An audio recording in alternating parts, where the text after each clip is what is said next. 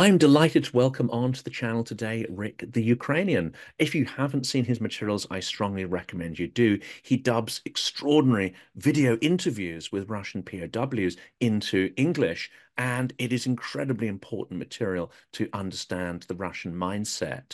And I think when you get into them, you will be extremely shocked actually at some of the things you hear these POWs you saying about, their motivations for coming to war or how they came to come to war. I mean, some of them are just grabbed off the street when they were paralytic or drunk. But we'll go through some of the details here. Before we do, please check out the verified Ukrainian charities that are in the video. We now announce this with every video we put out.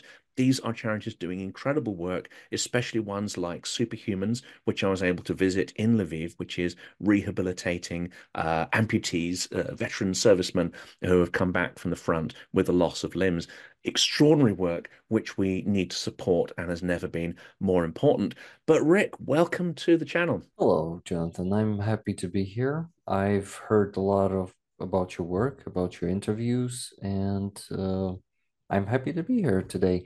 And I actually have some things to share, not just about interviews, but also about my life experience because I lived in Russian occupation for 4.5 years, since 2014 until 2019. And yeah, I know, unfortunately, I have an experience of Russian world, so-called, from the inside, and I must say it's a dark and ugly place. And you just ask any question about that period. I love to talk about that because I think that experience is mostly unknown for people around the world. Uh, because they are getting so surprised every time I tell this story. I really want to drill into this because I was at an event, Eve. I go to lots of events, about sort of at least one or two a week. Often they're organized by the Ukrainian Institute in London, but also other organizations. There's one's called Chatham House and others here, and they do some fantastic events. But it's always the case that either someone on the panel or someone in the audience will ask questions which make the Ukrainians in the audience and the panel just sort of tense up and kind of cringe. And of course, one of those questions is very much around Russian propaganda. And unfortunately, it percolates through to our diplomatic and political classes in the West, and that is around negotiation. And when someone poses that question about, well, would it be so bad to stop the war? Would it be so bad to enter into negotiations with Russia? First, of course, that's ignoring the idea that you're not negotiating with someone who is going to commit to any piece of paper they sign up to. Yeah, But this supposition also ignores what every Ukrainian knows, and that is there are many, many Ukrainians behind the lines who are not sympathetic to the Russian world, who are not yeah. collaborating with it, and are living in a state of terror. So could you talk about that? I mean, where were you, and how did you, get into that situation? How do you get out of it? And then we'll talk about the negotiations, because I think this is such a critical question to tackle at the moment. Hmm. I totally agree with you. And okay, so there's a background story. I was actually born in Makiivka. It's next to Donetsk. Together, Makiivka is like a city also. Almost 500,000 people live there. It is next to Donetsk, and together they form a huge uh, city that is actually bigger than Kiev. And and basically, I was living in both of them. So I'm initially from Makivka and Donetsk. This was such a prospering place before 2014, before Russia came there. And I was actually having a lot of potential in my life according to my profession and to work. I started working in some pretty good company. We were maintaining automatic fire detection and hmm, firefighting systems. Uh, some huge, good, we called them objects, well, buildings, clients like, for example, there was an aqua park in Donetsk, a brand new, just a year or 2 years old, with super cool systems in it. And I was maintaining that. So it was an interesting job with with a huge potential for me to grow as a professional and to become some manager in that company someday. But then then Russian world came there. And um, first first I fled to the western part of Ukraine for a few months. I started uh, you know, I was hoping to start the life from scratch there, but it didn't work out. And we also had cats left back home. And also, like in Makiivka, there was a military action there happening, but not for a long time, just for a week or so. And then it started getting more quiet. We didn't have any shelling in our town, and we came back there. Also, I can say about myself that I wasn't back then a grown-up person, and I couldn't really start to building up my life, from scratch without help of my relatives. So I decided to go where it was easier for me and not so depressing being somewhere in the foreign place, foreign, I mean, in still in my country, but I knew no one there. I was just, I was just a refugee. And we also had some superstitions from locals there who were saying, like, hey, you guys from Donbass, you're probably terrorists, right? And they were saying it to our faces, like kind of joking, but in every joke, there's part of that stupid superstition. So I we came back home, and we spent the next 4.5 years there. And this was actually terrible, especially first 2 or 3 years. It was really hard to live there because 80% of all businesses there died, completely stopped. They closed. Uh, I would even go up to 90%, but at least 80. I'm not sure about that, but 80% definitely died. And we had no good places to go. No, of course, coffee shops started opening, and some cafes and restaurants, uh, but not much of a shops to go to buy some clothes or even products. Even you see the food products, they disappeared. Like good food disappeared. It started coming from Russia, and Russia actually provided those so-called republics only with the lowest grade food.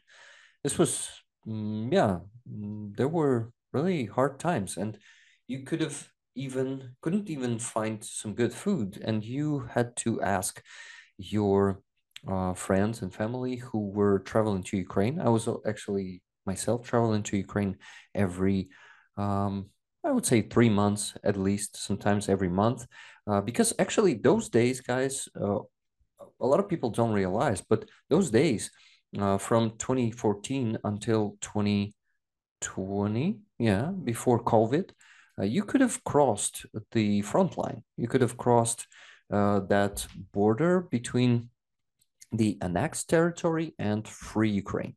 Uh, but it wasn't a pleasant process. It wasn't a process that was going um, smoothly, and your basic human rights were oppressed there.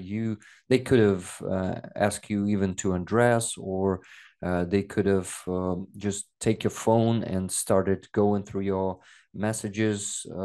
You basically needed to throw all your stuff from your bag when you were crossing that line. And so a lot of humiliation, a lot of I would say bribery, because sometimes those, especially from so-called DPR, they were searching our bags, and when they were finding some good food, they were saying like, "Hey, I want a piece of that or piece of that." And of course, you had to give it to them because you better not confront those guys with the guns. And of course, you couldn't show that you have Ukrainian position, pro-Ukrainian position, views, worldview. You had to hide it. I had to delete all my chats with my Ukrainian friends, all of that, just even some little details. Of course, you had to have no photos of you somewhere with close to Ukrainian flag or something like that, or coat of arms. This was all dangerous because if you got caught with that, they could really take you at least to dig trenches. There was actually a very known like punishment for seeing your pro-Ukrainian position to take you to dig trenches for a few days. So you've been totally turned off out of your life and thrown to some military activity, being practically their slave. I guess Well, it could be that worse though. I mean, that at least yes, you that survive that's that just the process. least. That's the least, Yeah. yeah. And you must come under Uh, some suspicion as well, because why are you going to Ukraine? And they must have the suspicion when you come back that did you speak to anyone? Are you perhaps an agent of the Ukrainian state at this point? There must be some deep suspicion and paranoia if you're traveling backwards and forwards frequently. I would say it was differently because they were basically making money there. They were trying more like bribe something out of you, uh, but they understood. They understood that we need to get out to get at least something, some products, some clothes, but yeah, there were some units, I would call them, some special units. They that were doing some uh, interrogations. Yes, there was that, but only in some cases, like you had Ukrainian flag in your phone. I would say that. But if you're careful, in time, especially if you have your own car, um, and you have experience crossing those borders, it was easier and easier. And in time, especially if you can talk through some mm, I don't know, talk to, your way through, you know. I am a person who is easily talking to people and who can easily communicate. This is why it was easy for me to find an answer for every uncomfortable question back then. And I gained experience, and it wasn't a problem for me since year two or year three. Yeah, and I was constantly crossing that border. So maybe you have, yeah, something exact to ask. Yeah, I mean, one of the things you've been doing, and I really want to drill into, how your experience has informed this, is the intense work. 'Cause I know it takes a long time to do this. Dubbing the interviews with POWs are done by an extraordinary sort of journalist, Zolkin. And he essentially is interviewing POWs to try and find their motivations for why they came to war, and to an extent to decide what happens to them next. Should they be repatriated? Are they a risk? Are they not? But out of these recorded interviews, you get an extraordinary insight into the Russian mindset and the varied motivations of people. It is, I have to say, quite disturbing. So, how did you get into it? Um, and what is your overall impression of the importance of this work? And what does it reveal about the Russian mindset? I know you could probably talk for the next 2 hours about those Yeah. subjects, but this is incredibly fascinating stuff. Okay, so I I came to this thought. It was summer 2022. I was trying to find how can I be useful to my country in terms of fighting Russian propaganda or helping the army or something like that. I was already streaming back then with my friend Jet from Canada, but those streams weren't visited by many people. I was unknown. Mm, okay, you have to work hard to get through the algorithms and to really be seen on YouTube.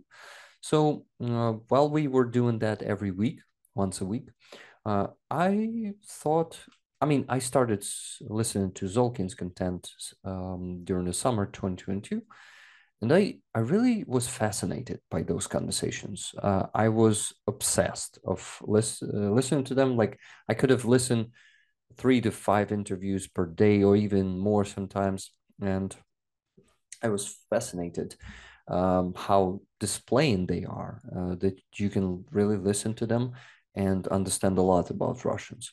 And I checked if Zolkin had English subtitles, and they sucked because they are auto translation subtitles from YouTube, and they really don't. mm, I would say 40% of the meaning is definitely lost, maybe even 50 sometimes, especially considering those slang words, military context, all of that. So this wasn't really working, and people in the comments were saying that please do something better than this. And I had an experience of editing, but never was voiceover in something. But I thought, why not try? I have a mic, I can do it. So I started doing this in October when first massive missile attacks from Russia started happening here in Kyiv. They started massively attacking us, and we were losing electricity. There were blackouts every day. We had a few times power outages. Yeah, a few times per day, like 2 or 3 times per day. We had no electricity for 4 hours, and it was really hard to work on that when you have no electricity. Even though I have laptop, I couldn't really use it on full. So it took me 2.5 months to translate and dub the first interview, though it was only 35 or 36 minutes long. I still was dedicated, and I finished it, posted it on 5th probably of January last year, 2023. And the feedback was enormous. Yeah, in just a month, it was around 500,000 views. People were really eager to get more. In the comments, they were saying, more, do more. We are so grateful to you. It is really bringing the meaning to a lot of what they're saying. Before that, we didn't have that. And I decided that I should do more, especially I mean, I've seen that it is going to be a valuable content, but people's feedback really gave me more inspiration and motivation to continue. I did the second one. It all also had an enormous amount of views, and I really am still dedicated to continue this work and actually speed up on this work because dubbing is not the only thing I'm doing on my channel. Like I think the main focus right now is fundraising for the Ukrainian army. I take a lot of requests from soldiers and my community. We actually call ourselves Rick Rollers. Dick Dawson once gave us that name. So members of my community, Rick Rollers, they do a tremendous job in supporting the armed forces through my fundraisers. They are raising thousands of dollars every week. And I am fascinated how it is growing, how more and more people are joining in, and they want to support, they want to donate. Sometimes I start multiple fundraisers at the same time, thinking, Rick, you will exhaust people with your fundraisers. Please don't do that much. And people come and they close all of them, sometimes in just one stream. I am fascinated. And thank you, rollers, all rollers who's going to be watching this interview. I thank you for your huge support. And you see, right now, fundraising is taking so much time. Everything should be organized and handled, handed over. Yes, not handled. So a lot of work there. All of that. Also, we do auctions and raffles right now. Some nice stuff like this Motanka, for example, a Ukrainian doll, handmade, which is pretty good looking, and people really That's want really these nice. Yeah, things I from like that. Ukraine. Yeah, that's it. Now I met up with some NAFO, another organization which is actually quite good at the fundraising, of course, is NAFO, and went to an event yesterday, but met up with a whole bunch of NAFO fellas in London. They bought their Awesome. flags and all the stuff, and One of them had a very rare thing, which was an Azov sort of really nicely machined kind of Azov regiment sort of stuff. And of course, he knows if he knows there's going to be Vatniks around or Hmm. if they're going to go and troll the Russian embassy, he makes sure he's wearing this big kind of Azov brooch just to really upset them. Um, Hmm. that's incredibly important, isn't it? Doing fundraising, connecting people, not just consuming information. And I think this is important about the videos we're producing. It's great if people are just watching it and informing themselves, but actually the real point is to encourage people to take some kind of action, to look at these Hmm. and say, okay, well, it's no good just bemoaning the state of the world. Let's be more Ukrainian and see what we can do to resolve the problems. Now, where does it fit in this understanding of the Russian mindset? What benefit do you think it really provides here? Is it just sort of understanding the mind of your enemy so you can strategize better? Or is there something a lot more here? Does it help with Ukrainian resilience to understand, the motivations and actually the sort of often propagandistic and mythologized reasons why these POWs came to Ukraine in the first place, to a foreign country to kill people and earn money from it, essentially. Yeah, so one of the, I think it's a top motivation for them. Money. Money is the top motivation for most Russians. I would say 70 to 80% are coming here just for money. The rest are coming to because they are brainwashed by propaganda, but they are most of them brainwashed by Russian propaganda. Though those Russians are also being motivated by their Minister of Defense with some good money. And of course, they see also, of course, Russian Ministry of Defense is promising them that they're going to be in the rear, they're not going to be on the front line. In each and every interview, we hear those stories. All is based on lies.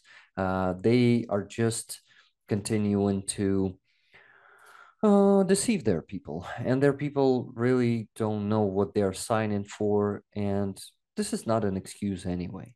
They want some easy money. They're coming to Ukraine, even in the rear of Ukraine on the occupied territories. They're still coming to Ukraine. They're still a part of Russian troops, and they bear all like full responsibility for their actions. And it's actually a good irony that wanting those easy money, they're being thrown into the meat grinder of the front line. So that's what you get for wanting some easy, bloody money. You get you. So this is probably that's the first time I think about it. Maybe their Ministry of Defense really wanna. mm, provide this irony to them, you see, like to show them how this world works. But well, this doesn't make it easier for us. You see, I mean, in we were those brought interviews, up on yeah. on prisoner of war films, like of the Second World War, and some of it, may well be exaggerated, but your classic prisoner of war film in Britain is that, the British prisoner of war are trying to uphold order, law, and the values of the society. Sometimes that means class values, and that creates quite a bit of drama. But essentially, the core part of British POW mythology is that everyone is trying to escape. They're trying to cause as much chaos for the Germans as possible by escaping, and they're trying to get back to the front so they can renew the fight. Because Britain, fundamentally, I think most people in Britain, when they were fighting the Second World War, believed they were fighting a malign and evil force, and they were fighting for the right to freedom of expression, freedom of belief, and all these kind of things. And I think this is broadly true. With the Russian POWs, if money is the motivation, is it also true to say that none of them are particularly keen to get back in the fight? Yeah, of course. And you know what? The thing with the Russians is that first of all, they even those who don't actually know anything and they are not interested in politics, all of them are deeply imperialistic. What do I mean by that? I mean that most of them don't even understand that Ukraine is a sovereign country. They think that Ukraine is their territory. And sometimes they confuse numbers. They start saying it to us without +7 code, not to us but to Zolkin. You see, and Zolkin is pointing that out lately. He's saying, dudes, you are not really in Russia anymore, and you still don't get it. You're in captivity, and you still, and yeah, a lot of them are throwing like this. We're one people, one folk. We are brothers, and we gotta live together. So they like almost each Russian, I would say 95 to 99% of them want Soviet Union to be restored. And they not even want it. They don't see any other picture of the world. They don't see any other picture of us coexisting. It is sitting so deep in them since Soviet Union, they haven't separated at all because they still live in that empire, which is just haven't fallen apart fully, completely. It still holds a lot of occupied territories in it, and I think that's probably the key to their imperialistic behavior because they never actually switched to something else. They keep living in the Soviet Union. They keep being, well, it's not that easy for them because not everything is done for them as in the Soviet Union. Much harder for them because they now also need to have responsibility for their own lives, and that breaks all of them from the inside, and especially older generations because they used to something else and now they need to take initiative and do something for themselves. Well, that is hard for them. So another thing I wanted to point out about prisoners of war, that even those who are anti-Putin, they end up in Ukrainian captivity. They are being thrown to the army. You see, in Russia, protest is possible. We see some Russians there are fighting their regime with weapons in their hands, like a Russian Voluntary Corps or Legion Freedom of Russia, and that's the only way to fight that regime. And a lot of Russians are naive, just thinking that they will go on the protest with a piece of paper and they will I don't know what will happen.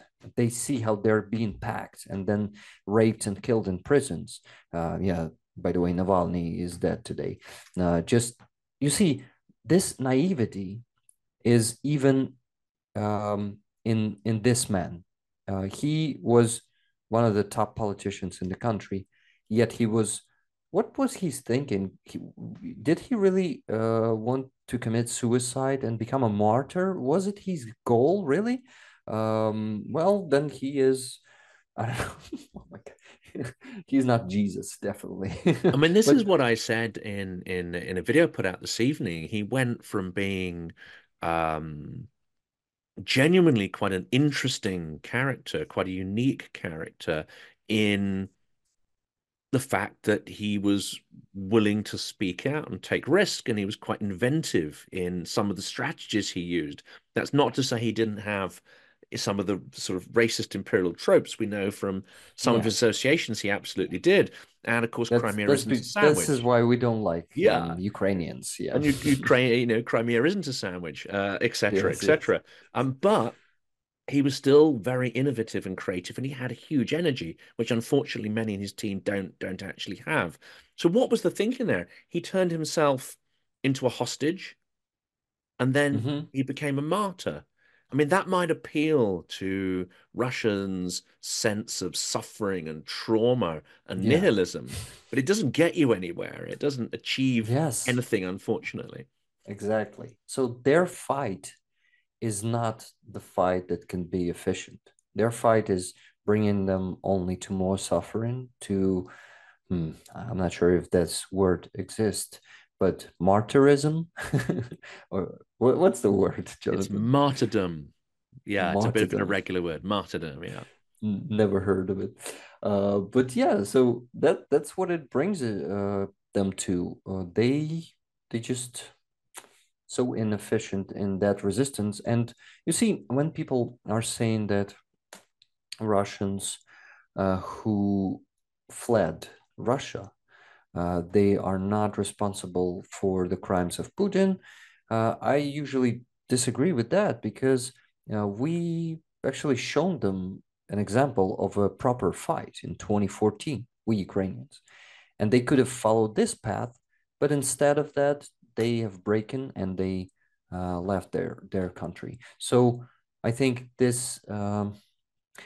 Okay, I think I lost the end of this thought, so I give you the mic. Belarus, I mean, Belarus gives them a good example as well, even though that failed. Yeah. In Belarus, there was a huge civic protest, and of course, the scale of violence that it was met with was Oh yeah. extreme. Um, and I was kind of expecting, actually, I was expecting Navalny to try and engineer something similar in Russia, and it would have been met with the same violence, but it would have been something. No, there is none of that, and there's the various reasons for that. But to relate that back, relate this sort of nihilism, fatalism that we see in politics, let's relate that back to the POWs. Do you see those same characteristics? Even though there are people who are anti-regime, they've ended up on the front. They've in some ways let themselves become victims of this. And I know going to a Russian prison is not the easy option here, but your chances of survival are perhaps slightly higher in a Russian prison, even though it's unpleasant, exceedingly unpleasant, than actually being sent to the front. But do you detect in the interviews a sense of kind of fatalism? You know, this is our fate. I don't agree with it, but what can I do? I mean, what kind of Yeah. narratives come through? Constantly, they are mostly not the masters of their own fate, and they try to give responsibility to anyone else. Uh, Politicians know better than I do. I am a small person, all of that. So let's take the case um, of a really, I would say, exemplary. No, okay. So the guy was, there was a guy on Zolkin or Karpenka's interview. I don't remember. Karpenka, by the way, is the partner of Zolkin, and he does most of interviews now these days with prisoners of war. So there was a guy who was studying in one of the biggest universities in Moscow. I don't remember the name, but he was studying journalism there, and he was going on protests against Putin on the first days of full-scale invasion. He was openly criticizing his government, and then their actually, how do you call them, superiors in the university, not yeah, I would say the administration of the university started pushing him to leave the university and go to the army. And one day they've just brought some draft board officers. Uh, those guys grabbed him, and he actually had a choice. He could have gone out. He could have get out, but they always scare them with prison, and they also think that from prison there's only way also to war, because often they make conditions in prisons like 90% of time they make conditions just unbearable, and those prisoners, they want to get out in any, like, to take any chances, because dying in Russian prison is so easy. Tortures constantly happening, bad food, no good healthcare, and I'm hearing such crazy stories from prisoners, especially lately. Like yesterday or the day before yesterday, I was listening to one of the latest interviews, and prison, yeah, One of the prisoners was saying that he was sitting in the single person cell. How do you call those cells? Um, That's like an isolation cell or a solitary confinement. yes, some kind of that solitary confinement cell. He was sitting there for 135 days, just because they wanted to break him, for him to start working, because this is actually the way to exploit those people. They not just put them in prison, they use them as a working force. And he didn't break anyway, because the head of the prison changed for another person, and uh, this is why he had to sit there even more. But they cut him out anyway, and he was respected by his prisoner friends after that. Well, not friends, fellow prisoners. Yes, he was respected by them after that. But that dude, yeah. So getting back to the dude who was a student, and he was a student of the last grade. Do you call it grade? Probably. So he was the student of the last grade of that university. They have sent him to war. He was actually, oh my God, he was involved in military action for 10 months or even a year. That dude spent a lot of time there on the front line, and he even was getting back home, and he didn't escape. He had a That's chance unusual, to though, isn't escape. it? I mean, they That, don't let yeah, all the troops home. A lot are kept in the LNR and DNR and not actually let back to the home front, yes, except the convicts. They let the convicts back to go and murder and rob yeah. people, but not the Mobiki. This is their way, yeah. So he even got back home for vacation. He spent 2 weeks at home and he came back. And you see, in a lot of those prisoners of war, I see that they really like this. They really like this war. They really like this way of conquering other nations. Even though they maybe don't like conditions or they don't agree with their regime doesn't even have to break them that much, because deep down they see that we are one nation or something like that, and that it is normal to just invade some, like, as they think, their territory. You see, like, it's a part of Soviet Union anyway. We're at home there. That's their thoughts. And even those who are anti-Putin, they still have it in them, and they go and fight for Putin. And in the end of that interview, Karpenko asked him, "Would you have done the same again?" And that dude came to the conclusion that he would have come here again.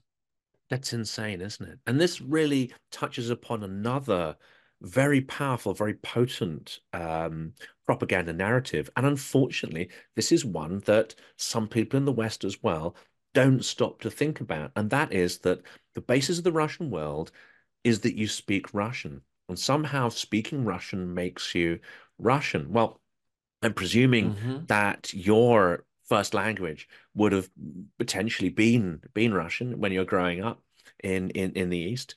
Um, do these Yeah. interviews really emphasize for you that actually language is not the defining feature here, and that the mindset of you and your friends who think like you is utterly different, despite perhaps having language in common with these POWs?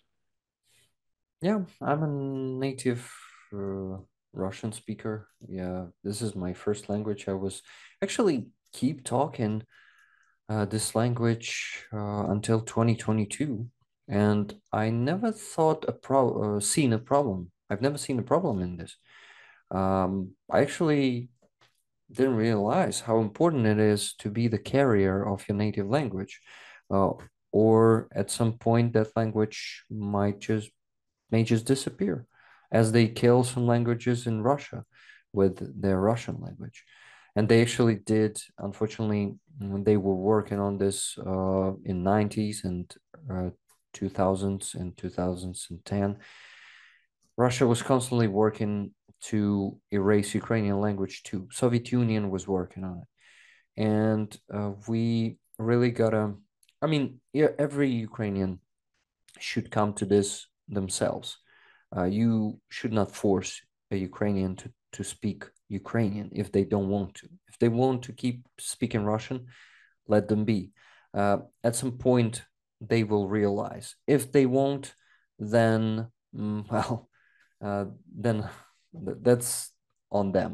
And you see, uh, language is not the problem in here, definitely, but it is also at the same time a problem because this is the instrument of Russian genocide.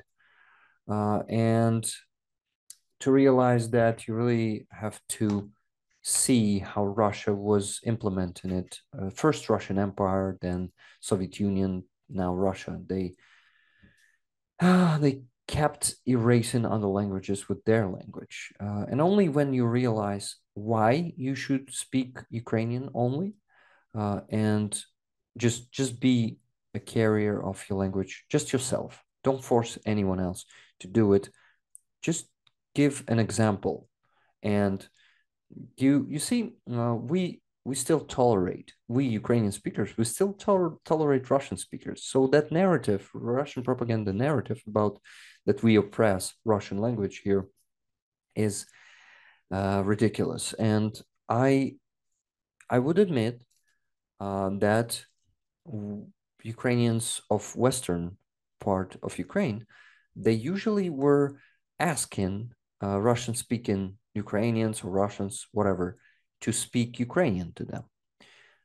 That's because I think most of them realized at that time why we should speak Ukrainians. I realized it only in 2022. Though I was lucky to learn Ukrainian in school, and I had an amazing teacher, and not just one, many teachers from Western parts of Ukraine who were actually transferring to Donetsk to teach us Ukrainian language, Ukrainian literature, Ukrainian history, and I was taught all of that. And I have seen how we were conquered back then, and I already had some understanding of what Russian Empire is, which is still an empire. And I was lucky to love Ukrainian from my childhood, and I easily have spoken Ukrainian. And even in 2014, when I was traveling to western parts of Ukraine, I was speaking Ukrainian, and then people were asking me, "Where are you from?" I was saying Donetsk, and they were, "What? I thought you're from Lviv Oblast. Your Ukrainian is awesome. How do you?" And I would always say to people, Donetsk is Ukraine, and we speak Ukrainian language there too, because that's a Russian narrative that there are Russian people living there. No, actually, Ukrainian people are living in Russia, Belgorod region, Kuban, all those regions, and even Green Ukraine in Vladivostok. They also speak Ukrainian, and a lot of Ukrainians live there. And I was so happy when Zelensky made that law to recognize Ukrainian people in Russia and their rights. This was a good move, and it gives us some good perspectives. Did I There's answer your some question? extraordinary kind of well, not satire, but there's something there which he's really having a dig, I think, at Russians and the mythology there. There's also the diaspora, and I think it's interesting, isn't it, comparing the Russian diaspora, and of course there's multiple generations of Russians who are abroad, waves and waves have left, decade after decade, and there's different character of the Russian diaspora. But what they have in common is a tendency not to group together, a tendency not to coalesce, Mhm. and the culture becomes a little ossified, as it were, and they may, repeat some of the culture that their generation followed, but you don't seem to get too much mingling between the generations. It strikes me that the Ukrainian diaspora is different. You have people who left during the height of the Soviet Union. You had those who left after the Holodomor, but they seem to have Hmm. kept traditions alive. And in fact, generation after generation, it becomes even more fierce and protective of those. But at the same time, they still feel a connection to Ukraine and the current generation of people there. How do you explain that? Because the whole Soviet system was designed to destroy cultural bonds, destroy political bonds, destroy cooperation. How the hell has, Ukrainian identity survived through all that? I'm so happy that you asked me this question because, uh, man, I was answering this question, but I don't have like a good answer for that. But I see that we, Ukrainian nation, we have some superpower of preserving that national identity through anything, through massive genocide, through millions of dead people, through language genocide, through oppression, through erasing our identity.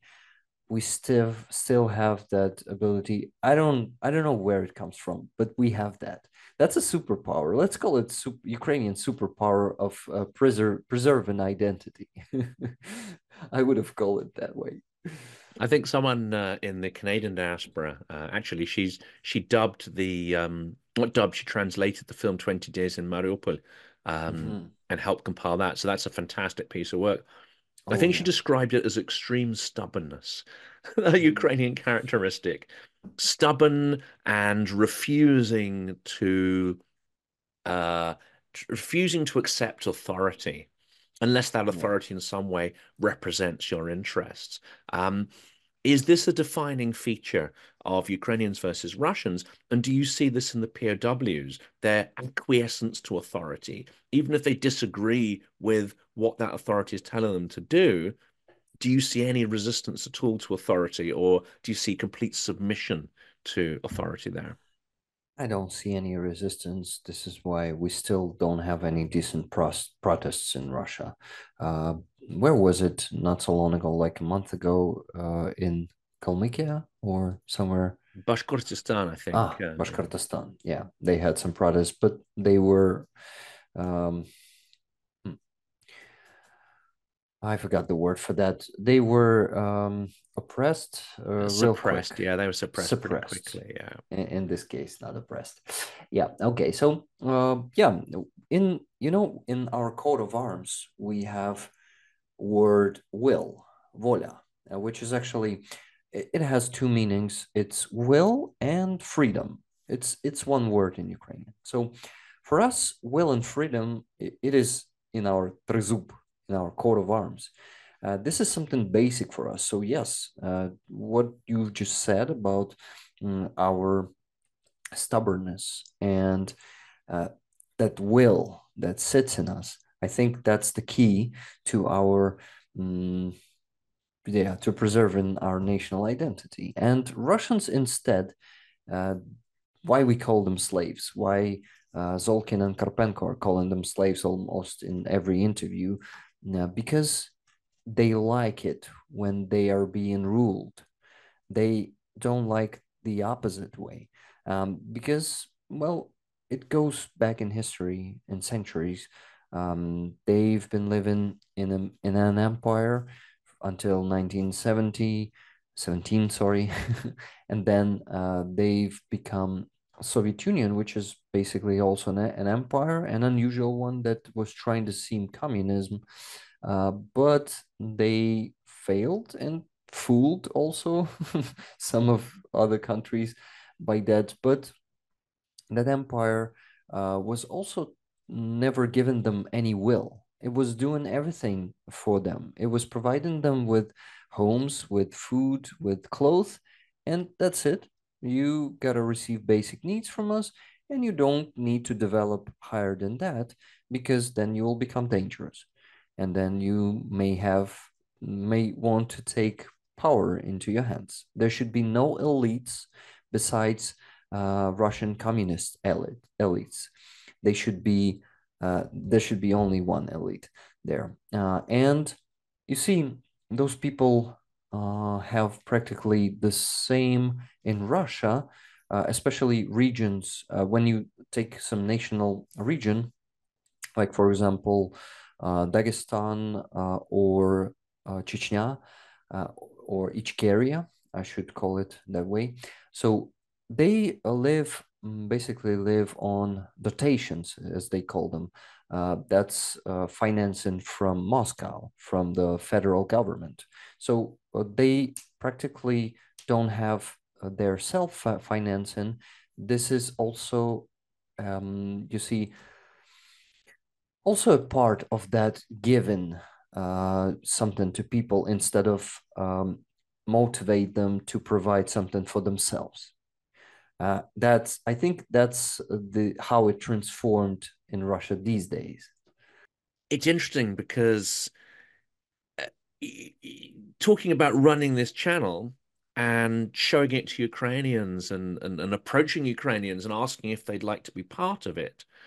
What has stunned me is that almost every single Ukrainian I get in contact with, doesn't matter if they're a YouTuber, an academic, a politician, almost all of them will say, yeah, no, this is good.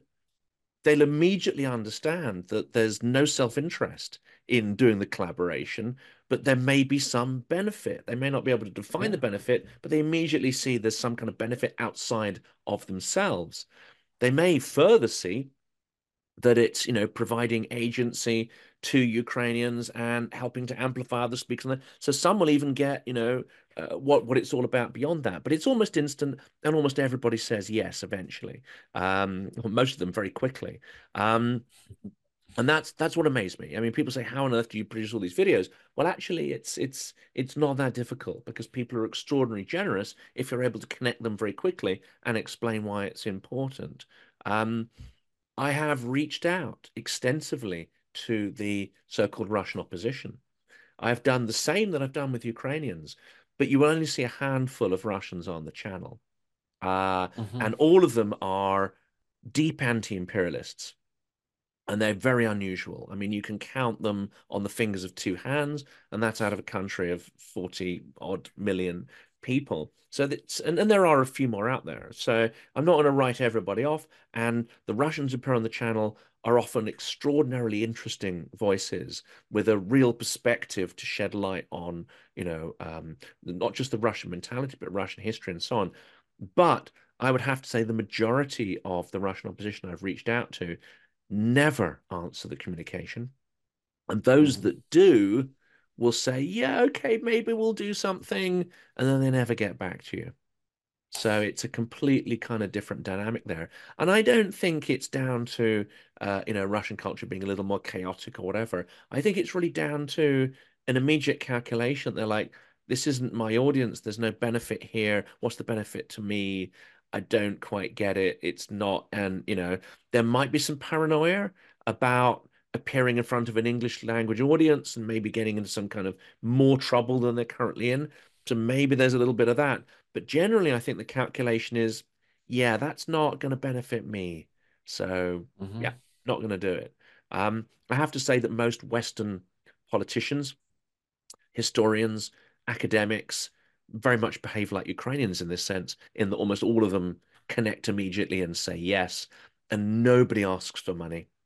Nobody, well, actually, there's been one historian. I won't mention who it is, but for me, he was like, okay, that tells me everything I need to know about you if you ask for money.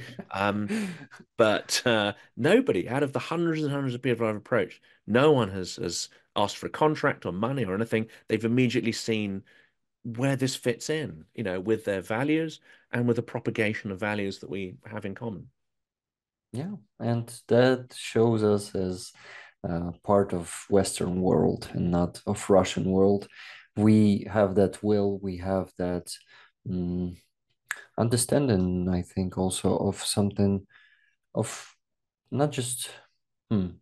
I was thinking about me doing collaborations, and I actually do these fundraisers, and I see, and I actually have never even mm, I didn't need to prove it to myself. I always known that only in unity, only in building the networking, only in that you can succeed. Only being together with people, only meeting new people, only speaking with them without any thoughts of, you know, of that self-interest that you're talking about when you're talking about Russians. We are here together standing for Ukraine in our own way. I'm sure that you're also standing for Ukraine with your activity, with your channel. I see it. Uh, and thank you for your work very much, Jonathan, because bringing our voices out there is very needed and important, considering especially how good Russian propaganda is still after 2 years.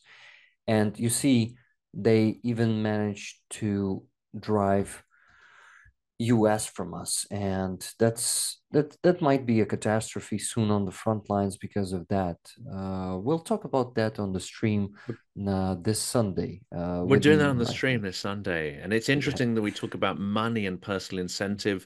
I think that plays a big role in how Russian propaganda cuts through, but it also falsely talks to certain values. But we'll kind of unpack that on Sunday. I mean, the last question I wanted to ask here was around NAFO, and we see a lot of people in these sort of decentralized, I call them organizations, but NAFO isn't really an organization. It's decentralized people who share common values, even if they don't share the same tone and methods of how they do things. How important is it that, we're becoming more Ukrainian and learning from Ukrainian civic society and this kind of decentralized problem solving? And how important is NAFO in connecting the front line with Ukrainians, with fundraisers abroad, but also pushing back against propaganda and creating this shared or common space of values? Well, the first year of this war, NAFO was just an unbreakable force, and no one could have done anything with them, with us. I'm also part of NAFO and a part of 69 Sniffer Brigade in the NAFO community, and me together with Rollers, we have already raced for 3 NAFO trucks and starting the new campaign soon. Really proud to be part of that movement. So cool. And you see, NAFO was unfortunately losing ground in this war with Russian propaganda when Elon Musk bought Elon Muscovite, I like to call him. He bought Twitter and he completely have broken the impact of this resistance. He have never broken the resistance itself. It is still going, still that strong, but he started silencing us. He started hiding our posts. He started promoting posts of Russian propaganda, of MAGA propaganda. All of that is unfortunately reducing impact of NAFO significantly, Yeah. but not in fundraising. Fundraising is still strong, and NAFO second, and I think it's even the first thing that NAFO was always doing is fundraising, because to become a fella, you gotta donate. And people, even after becoming fellas, they entered that constant process of fundraising for the Ukrainian army, and they kept donating. And this is amazing. And this work still lives, and Elon Musk won't be able to kill it. Never. I really sincerely hope not, and I know a lot of people are trying to find their way around the algorithms and find other ways to get this material out. That includes the amazing work that you're doing. Rick, it's been such a huge pleasure to have you on the channel. I definitely would love to repeat this again, but of course we will be repeating it tomorrow on your channel. We're going to be doing the live stream Hmm? tomorrow Sunday. afternoon. Sunday, It's sorry, gonna not tomorrow. be It's the Sunday day after afternoon. tomorrow. That's it. Yeah. Yeah.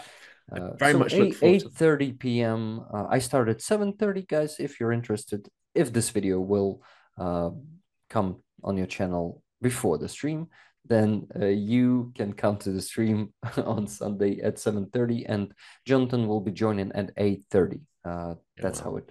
I'll put this one Absolutely. out tomorrow, which for people watching it is already Saturday. So, it'll provide a little teaser Awesome. for the session that we're going to do. But this has been Thank you very brilliant. much. And yeah, very much look forward to that as well. And people really need to see your material. It's so incredibly insightful and important. Thank you very much. Thank you very much for inviting me. I was happy to have this amazing conversation. You're a very good and interlocutor. It was very pleasant. Thank you, Jonathan. Thank you. Дякую. Слава Україні. Героям слава.